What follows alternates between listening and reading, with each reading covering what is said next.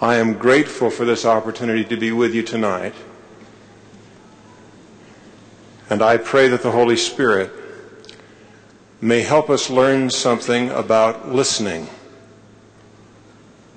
I believe the Savior was speaking to you and me in the very first verse of the first section of the Doctrine and Covenants. It reads this way: "Hearken, O ye people of my church, saith the voice of him who dwells on high, and whose eyes are upon all men.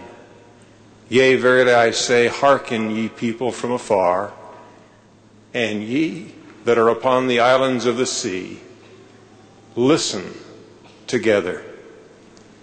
Let me, if I can, with the help of the Holy Spirit, tell you something about the opportunity you have in the next few weeks to learn how to listen together. Your stake presidencies and bishops are organizing their wards and stakes. I'm not sure where you are in the process in your ward. I imagine the Elders Quorum president has been called and the Relief Society president.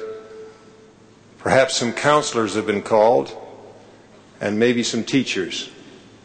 I hope some teachers have been called, because next week there will be some classes that need to be taught, and it will help if the people who will teach know about it now. If I can read your hearts, this is a time of testing. Some of you are disappointed that you were not called. A few will be glad you weren't called. Some of you may be sad that you were overlooked again. And some of you are wondering about a person who was called when you know their weaknesses. Perhaps someone was called, someone you now must follow, whom you don't admire, or perhaps don't even like. I bear you two testimonies which I pray the Spirit will confirm to you. First, God directs those who issue calls to even the apparently minor offices in the church. And equally important, God honors and respects those calls to his servants by using them to serve you.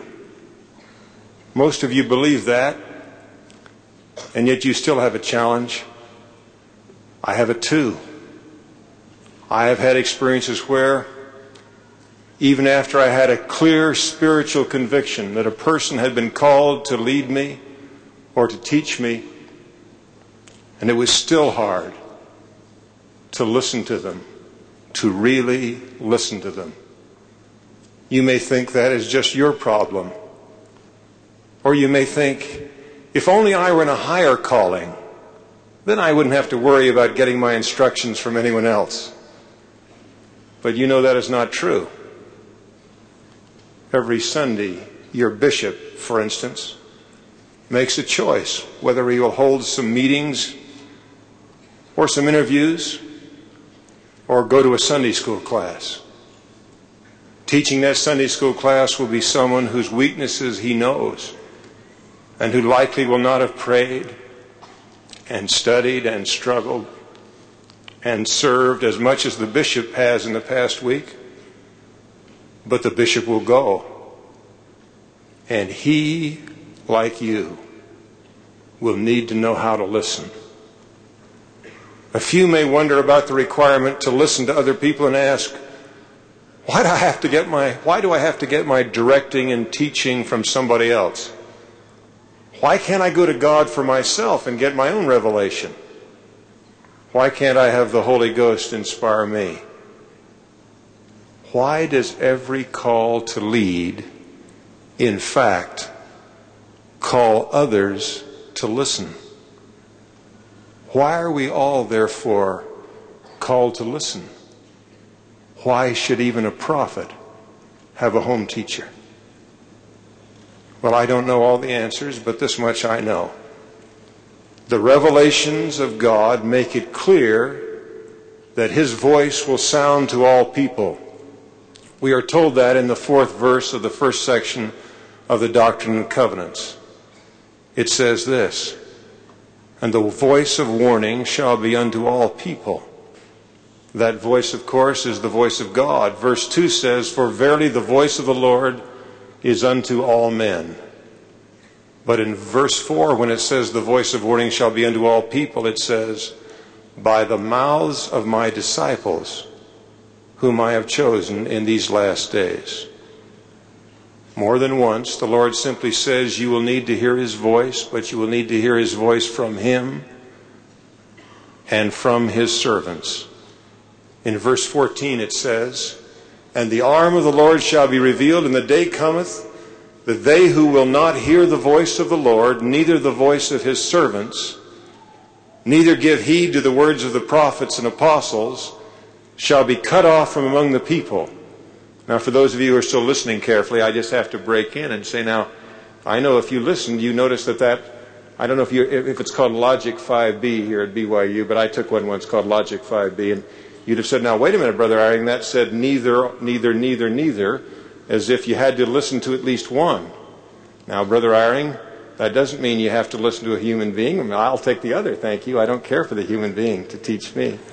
Well, I did that on purpose. I just want to see if you're awake, for one thing. But the other was that I wanted you to be sure that there are scriptures, many of them, that say you must hear both my voice and the voice of my servants. But I thought you might like to slip away from that when saying, well, that means a high servant, not the one who's teaching me Sunday school. And I like this better because it makes a distinction, this scripture, that they must hear the Lord. It says the apostles and prophets, and then it also segments out His servants. I bear you my testimony. That servant can be a humble one, the one that's called to lead you and me. And that scripture seems to say we're going to have to learn how to hear the voice of the Lord through them. Now, I know a few of the reasons why the Lord requires us to listen to mortal servants. One of the reasons is that you and I need a check on our own inspiration occasionally. We can be mistaken. We at times, even with real intent and with faith and with careful prayer, may come to wrong conclusions. Listening to others can provide correction. It can promote more careful consideration. Oh, I hope you'll always remember me when I tell you there is safety in counsel. I can think of another reason why we are blessed to be required to be taught by other human beings. For me, that is made clear in the first section of the Doctrine and Covenants, verse 23, which says that the fullness of my gospel might be proclaimed by the weak and the simple unto the ends of the world and before kings and rulers. Now, why in the world would the weak and the simple be sent to kings and rulers? You and I sometimes feel that we are wise and we know a good deal. We have increasing experience. So why should a Sunday school teacher who seems to us weak and simple and less experienced be called by inspiration to teach us? One reason is that it requires humility on our part. It requires a humble heart to believe that you can be taught by someone who apparently knows a good deal less than you do and perhaps seems less likely to get revelation.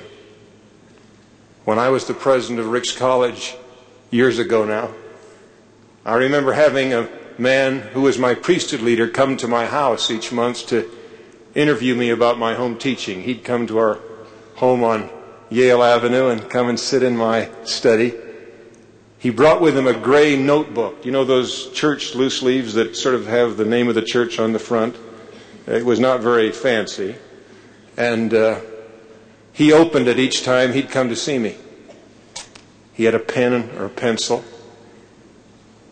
He wrote notes. He recorded not only my report as a home teacher, but my observations about the gospel and life as well. I remember at first being very flattered. I thought he really knew someone who knew something when he saw one. And I realized that he was conscious that I must be saying something of great worth. Well, I was flattered only at first. Then one Sunday, he and I were visiting what was then called Junior Sunday School. He was a few rows in front of me. If I remember, he was sitting a little bit off to my right. I glanced at him, and speaking was a little girl, no more than 6 or 7, probably not yet old enough to have the gift of the Holy Ghost. She was at the pulpit, and I noticed with surprise that he had the same gray notebook open. As she spoke, he was writing with as much speed and intensity as he had in the study of my home. I learned a lesson from him that I haven't forgotten. He had faith that God could speak to him as clearly through a child as through the president of a college. I watched that man in later months and years deal with great difficulties and with important assignments. I saw miracles. At least to me, they seemed to be miracles in his wisdom and in his ability to lead and direct. Those miracles came, I believe, in large part because he could hear the voice of God, confirmed by the Holy Spirit in the words of the weak and the simple. Now, if you and I are going to live up to the glorious promises of the first section of the Doctrine and Covenants, I think we will have to learn how to have the everyday faith of my friend with the gray notebook. You remember verses 20 through 22 of the first section of the Doctrine and Covenants. They read this way: "But that every man might speak in the name of God the Lord, even the Savior of the world, that faith also might increase in the earth, that mine everlasting covenant might be established." You have often heard, perhaps even more often heard, quoted the 38th verse. It is the next to the last verse in the section. It is the way the Lord chooses to end his preface to his Doctrine and Covenants. He says, "What I, the Lord, have spoken, I have spoken, and I excuse not myself. And though the heavens and the earth pass away, my word shall not pass away, but shall all be fulfilled, whether by mine own voice or by the voice of my servants, it is the same." Now, clearly, my problem and your problem is to hear the word of God from and through imperfect teachers and leaders. That is your test and mine. And it is our opportunity. All of us today, next week, and for the rest of our lives are going to be sitting somewhere while someone leads us or teaches us who will seem weak and simple because they are human like us. God has said that if we are going to make it home again, we must hear his voice privately by our own effort, but also through the voice of his servants who, when they speak by the power of the Spirit, speak as if it were his voice. Now, the practical question is, how can we do it? Next week, for instance, you will go into a class where someone will teach you. They will look a little afraid and imperfectly prepared, no matter how hard they have worked. You will have the challenge not simply to be attentive, but to listen. Listen the way my friend with the gray notebook did. He could hear the voice of God in the words of a child. Our problem, our practical problem, is to have the Spirit confirm to us the truth of the words of our leader or teacher, just as it has, for instance, confirmed the words we have read in the Book of Mormon. Most of you, I would hope, I would assume all of you, if you are now members of the Church of Jesus Christ of Latter-day Saints, or perhaps even if you are not, have read in the Book of Mormon and have felt something in your heart or in your mind that told you that it was true, I bear you my testimony. That is the voice of the Spirit speaking to you. You've had that experience when you're alone. Now, it may be a little harder hearing it from a person. Our pride is less likely to be aroused when we open the book than when a stranger or the fellow from the next apartment begins to speak. But whatever method works when we study alone should work as well when we listen together. To me, the best directions of how to get the help of the Holy Ghost, and directions that I have tested and know to be true, were given by President Marion G. Romney. Now, if you'll listen carefully, I will give you, in his own words, the instructions. And then together, let's see if we can figure out how we can work to prepare for that Sunday school teacher or quorum leader or sacrament meeting speaker to whom we will listen next week. Here are President Romney's instructions. If you want to obtain and keep the guidance of the Spirit, you can do so by following this simple 4-point program. 1. Pray. Pray diligently. Pray with each other. Pray in public in the proper places. Learn to talk to the Lord. Call upon His name in great faith and confidence. 2, study and learn the gospel. 3, live righteously. Repent of your sins by confessing them and forsaking them. Then conform to the teachings of the gospel. 4th and last, give service to the church. And then President Romney concludes this way. If you will do these things, you will get the guidance of the Holy Spirit, and you will go through this world successfully, regardless of what the people of the world say or do. Now, that 4-point program makes no distinction between the moments we seek the Spirit when we are alone in our scripture reading and those moments when we are listening to a human being. I bear testimony that it works in both settings. I also bear you testimony from actually just this last week's effort. It takes some extra effort sometimes when the words come from people instead of the gilt-edged pages of Scripture with which you have had long and sacred experience, but it can be done. Let's see how we might make that effort. In fact, we can together decide how we might start to do it tonight.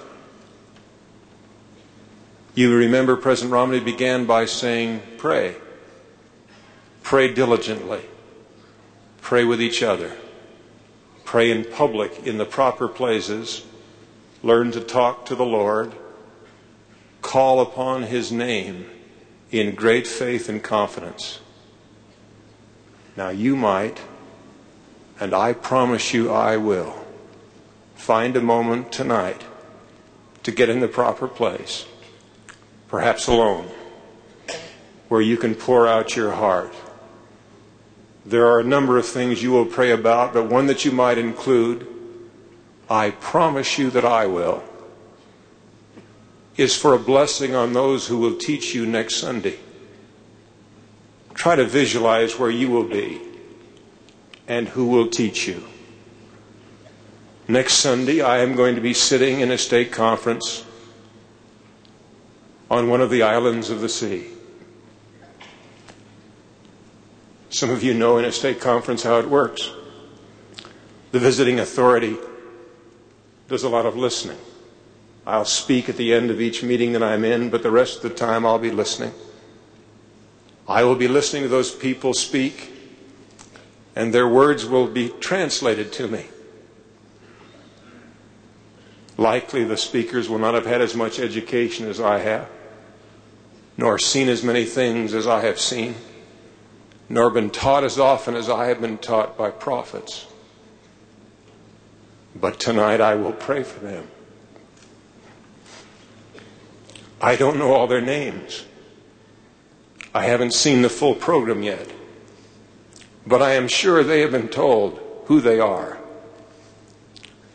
They may be frightened, and they may be preparing right now. I will pray for them tonight with faith and with confidence. I will talk to God about them and how much I desire for Him to teach me through them. And I will promise tonight that as I give my concluding talks, I will bear testimony of that which I have heard that I knew was true. And I will tell you now that I will be taught things that neither education nor experience nor the previous teaching that I have received has ever provided to me, but those humble, simple people will teach me things that I will be able to bear testimony of that I have learned as I sat learning at their feet. Now, you may not know who your Sunday school or quorum teacher or Relief Society teacher will be next week, so you may not know their names either. But you can do the same thing. You can pray specifically that the Holy Ghost would come to them as they prepare to teach, and then come again as you sit at their feet to listen next week. Now, I'm not sure I understand how this works, but I know it works. Last Monday night, I was preparing to come here. I felt some impressions come to me of something I was supposed to teach you. They came with more than the normal intellectual force. In fact, I felt that power that I have come to know as the teaching of the Holy Spirit, but something else came. As I received that idea for this talk, I felt with it an impression that I was receiving it because of the prayers of one or more of you. Now, I'm not so egotistical to think that many of you even knew I was coming. I wouldn't think I was on very many people's minds, but I must have been on someone's mind. Perhaps it wasn't so much that you were naming me, but you must have been pleading to be given some help, to be taught something, to be given some assurance. And I must have been the most available servant, or at least the one that was going to come here next. Now, you blessed me, but I want you to know there are limits to that, of course. The companionship of the Holy Ghost is one that you earn. Your teacher can't depend upon you alone. You can't, with your faith, force the attendance of the Holy Ghost on them. As you know, when we receive the gift of the Holy Ghost isn't told to come to us. We are told to receive the Holy Ghost. That is done by faith and repentance, by making covenants and accepting ordinances, and then working hard to get and keep the gift. Your teacher can't be compelled by you to receive it, but by your prayers you can and will bring down the blessings of heaven, and particularly the gift of the Holy Ghost, which will help your teachers and your leaders. Now, as you recall, President Romney's second suggestion for obtaining and keeping the guidance of the Spirit was to study and learn the gospel. That won't be hard for you to apply tonight in getting ready for next week either. There will be a lesson in that class next Sunday. With a little effort, you could probably get a manual, or with a phone call, find out what the subject will be. Then you could go to the topical guide or from your own knowledge of the Scriptures, you could begin to learn something now about what you will listen to then. Most of you have been teachers at one time or another in the church, and so you know how rare it is for a student in your class to have done that. I sat in a Sunday school class today where the teacher each week dutifully writes down what will be the next week's subject. And today, because I knew I was coming and talking to you, I didn't even look around to see, but I didn't hear pencils moving much when he said, now next week it'll be this. But I've been in classes, and so have you, when a few had done that.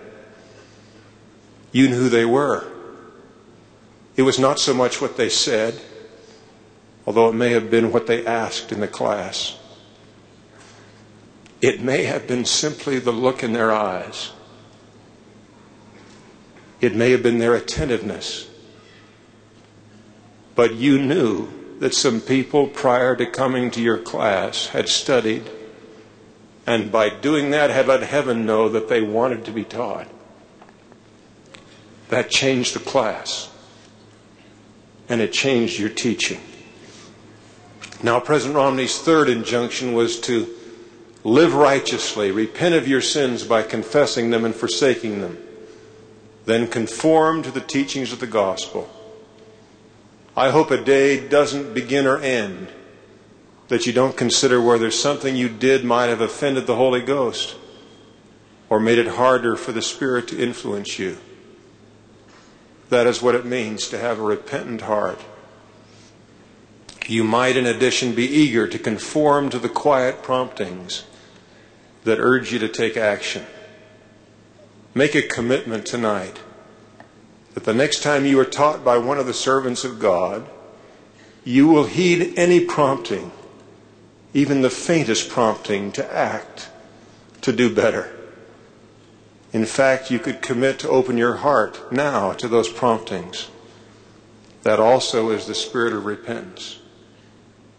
I've had that happen to me recently. I was sitting in my home ward in the presence of a teacher who said something, and I felt a very faint prompting from the Spirit to act that day.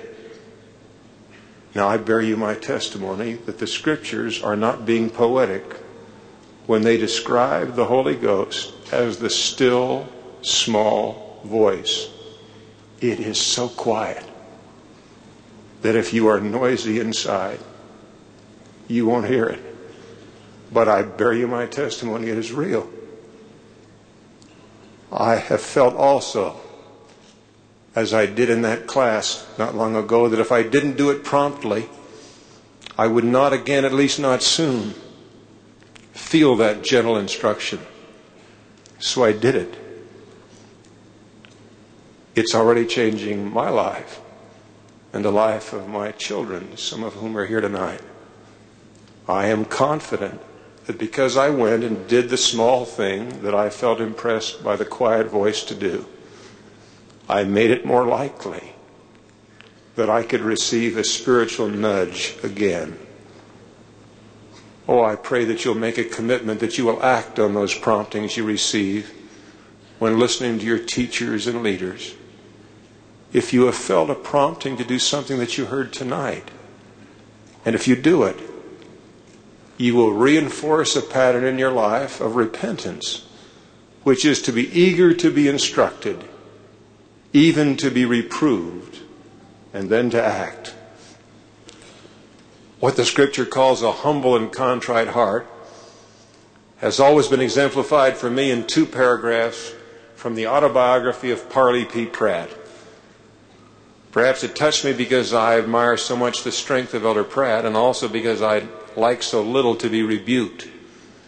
Here it is, and may we be more like him. Here's the first paragraph of the 2. I'll have to break between the 2 because you need a little background. After journeying for several hundred miles up the Platte, we at length met 2 messengers from the Pioneers. Understand that was the Pioneer Company. From the Pioneers under President Young from Salt Lake Valley. These were P. Rockwell and E.T. Benson, who had been sent out to try to find us and report our progress and circumstances. Having visited all the camps, they returned to the valley, or rather to where they met the president and pioneers on their way back to winter quarters on the Missouri.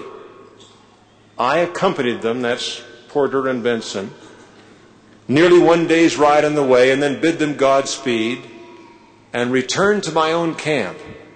Soon after this, our 50 met the president and company of pioneers and camped with them one day. Now this is where you need a little background. Could you please for a moment think of yourselves as Parley P. Pratt? He was leading a hard march. He was doing the best he knew how. He was an apostle of the Lord Jesus Christ. He was meeting his leader, but one whom he'd been with in great difficulties, knew well, saw himself as an experienced man, as indeed President Young was experienced. Can you picture yourself now having a priesthood interview young men and sitting down with your elders, quorum president, who's going to talk to you about what you've been doing? And you've been working hard. Aren't you prepared for a little praise? Wouldn't you like him to tell you how wonderful you were? And surely you'd like to see the wisdom in what you'd done. Now, Brother Pratt had arrived in winter quarters after President Young and the Quorum of the 12 had made some very specific arrangements. He'd taken a look at it and thought he could do better. And he changed the arrangements. He did not know that those arrangements, at least according to one of the other members of the 12 who'd been there, said that they not only were a decision of the council, but he used the expression, they were revelation.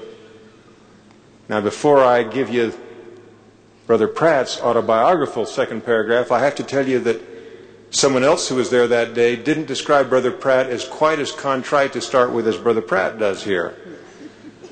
I don't know how you'd be if someone walked up to you when you might expect a little bit of praise and just began to let you have it.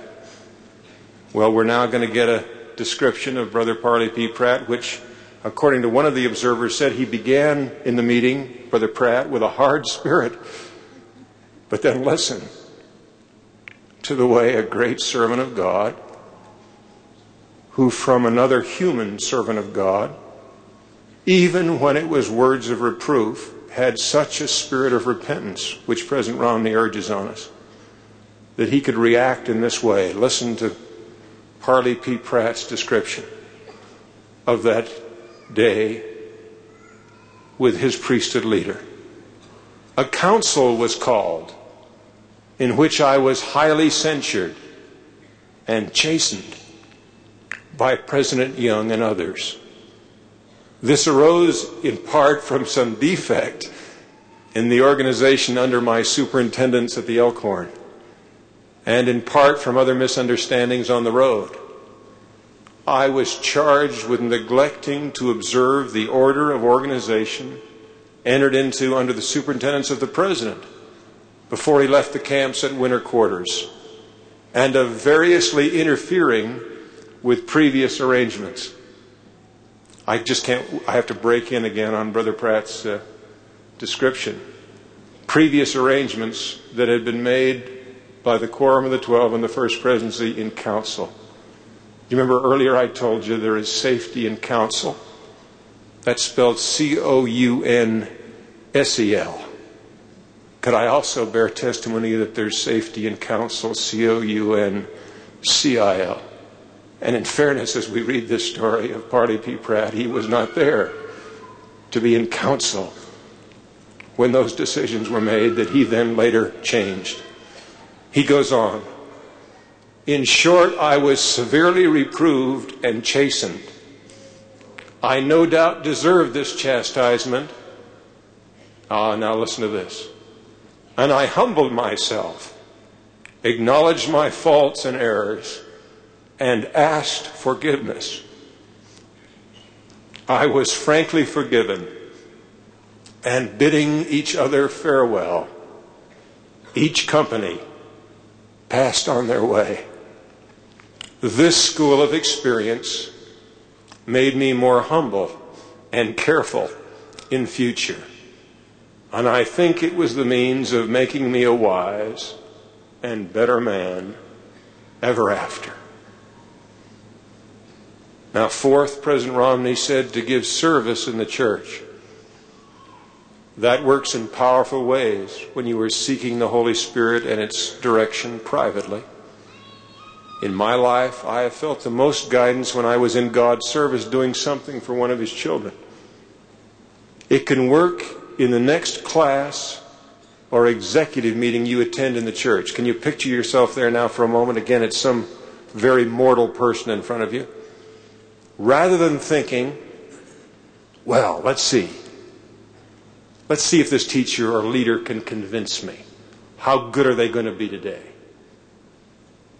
You could think another way. You could say, what is it they're trying to accomplish? And then you could ask yourself quietly, what can I do to help? You will change your whole experience in that hour by making their service your service. That choice of an attitude will change the way you listen. Thoughts will come to you during a class or in a meeting which would not come otherwise. Now, we've talked mostly about what can come to you as you listen if you apply President Romney's guide. But there is something even more. Seeking the Spirit can bring you blessings. Seeking to bring it down on someone else brings it to you. But it also adds the joy of gift giving. What we have been talking about is giving a gift to your teacher or leader. It is done by the way you pray, by the way you study, by the way you have a contrite heart, and by the way you add your service to theirs. You make it more likely that they will feel the power of the Holy Ghost in their service. Elder Bruce R. McConkie described the magnitude of that gift. Listen carefully to what he said. The Holy Ghost is a revelator. He is a sanctifier. He reveals truth and He cleanses human souls. He is the Spirit of truth. And His baptism is one of fire. He burns dross and evil out of repentant souls as though by fire. The gift of the Holy Ghost is the greatest of all the gifts of God as pertaining to this life. And those who enjoy that gift here and now will inherit eternal life hereafter, which is the greatest of all the gifts of God in eternity. Now, I have tried to give you some reasons why our Heavenly Father had the Savior organize His church so that we have to be led and taught by His weak and simple servants.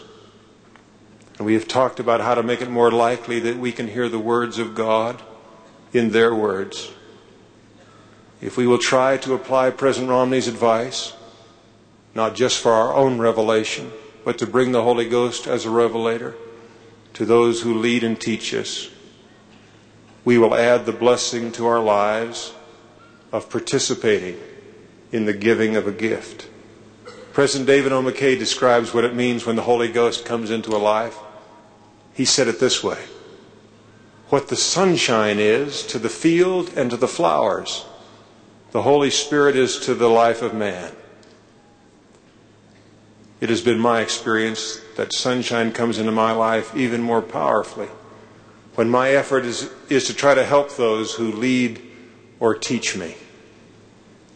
Some of you are perhaps already thinking about General Conference. You may be praying that the brethren who speak and who lead us will have the Holy Spirit. I will make a twofold promise to you.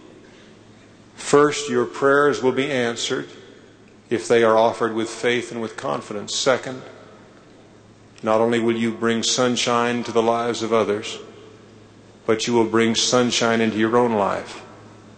As the brethren speak, I promise you, you will be able to listen and hear the words of God as He instructs you through His servants.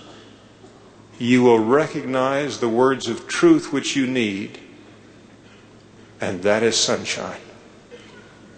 George Buchanan gives one of the marvelous descriptions of how you will recognize the influence of the Holy Ghost. He said this: I will tell you a rule by which you may know the Spirit of God from the spirit of evil. The Spirit of God always produces joy and satisfaction of mind. When you have that Spirit, you are happy. When you have another spirit, you are not happy. The spirit of doubt is the spirit of the evil one.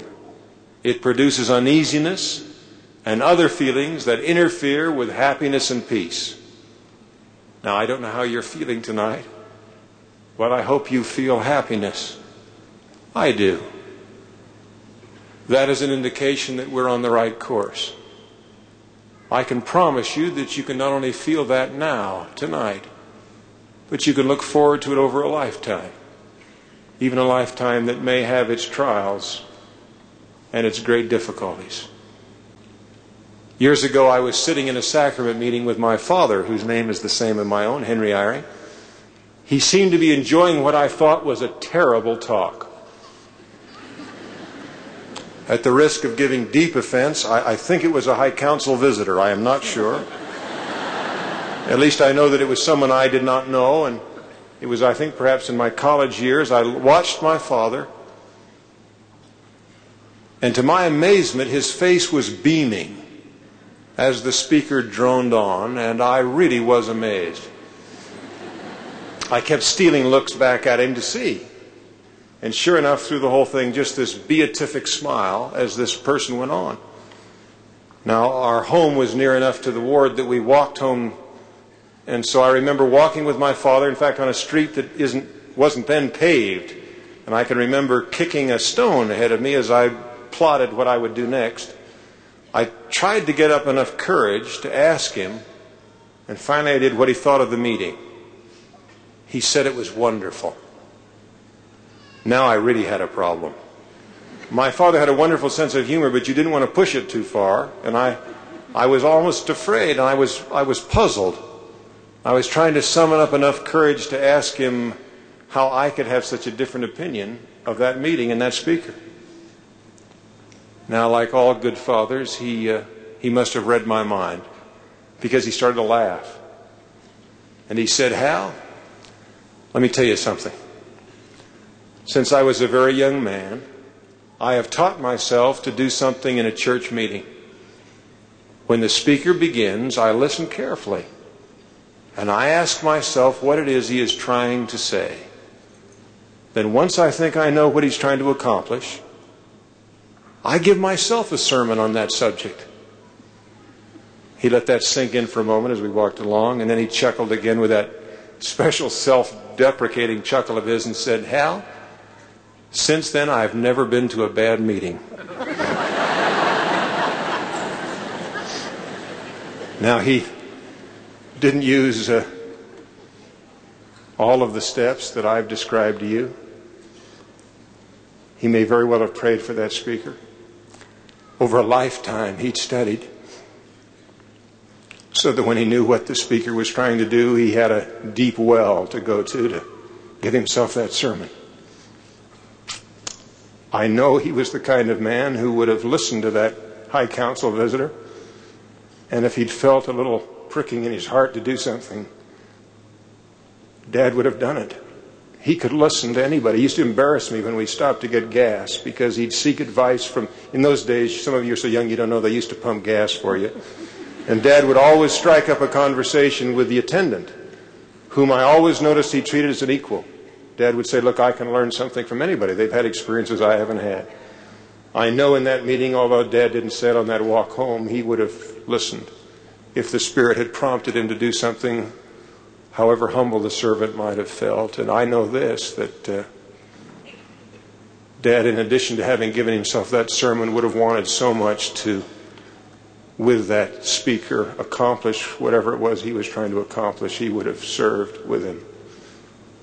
Maybe that's why Dad ended his life with a stake president who hadn't released him as a high councilman, even though he'd been unable to function for the last year of his life. Because Dad had been so good at following, perhaps he could be useful in leading even when much of his strength was gone. Now I think that you can have faith and confidence that you will never need to hear an unprofitable sermon or live in a ward where you are not fed spiritually. Wherever you are can always be a place in the kingdom where the first section of the Doctrine and Covenants is not poetry, but pure description. These words will be true for you when you are taught in your home or in your apartment or in a class or in a council meeting. These words for you will simply be the truth. But that every man might speak in the name of God the Lord, even the Savior of the world. That faith also might increase in the earth, that mine everlasting covenant might be established. That the fullness of my gospel might be proclaimed by the weak and the simple unto the ends of the world and before kings and rulers. What I, the Lord, have spoken, I have spoken, and I excuse not myself, and though the heavens and the earth pass away, my word shall not pass away, but shall all be fulfilled, whether by mine own voice or by the voice of my servants. It is the same. I pray with my whole heart that we may listen together and that we may have the gift of the Holy Ghost, both in our private search for truth and as we sit at the feet of the servants of God, wherever we may be. Now, I am blessed in the course of my calling in the kingdom to sit at the feet of prophets. I would spend hours in a week in their presence. I bear you my testimony. Ezra Taft Benson is God's prophet upon the earth. I sit with him and hear him speak on a wide variety of issues. He's careful. He speaks with deliberation. And I bear you my testimony. I have had the Spirit confirm to me that the words he spoke were what the Lord would have him speak. I also bear you my testimony that I sat today in a Sunday school class and I heard a man who had worked hard to prepare. And I heard him speak words that the Holy Spirit also bore witness to me were true. Now I bear you my testimony. God lives. He is your Father and He loves you. There are some in this room who need to know that you are to Him very important and perfectly known. I bear you my testimony that His Son Jesus Christ came into the world and atoned for our sins. I bear you my testimony that the atonement works, that if you will have faith in the Lord Jesus Christ and repent and submit to the ordinances at the hands of those who have authority, and then receive the gift of the Holy Ghost, that in time and by your effort, sins are washed away.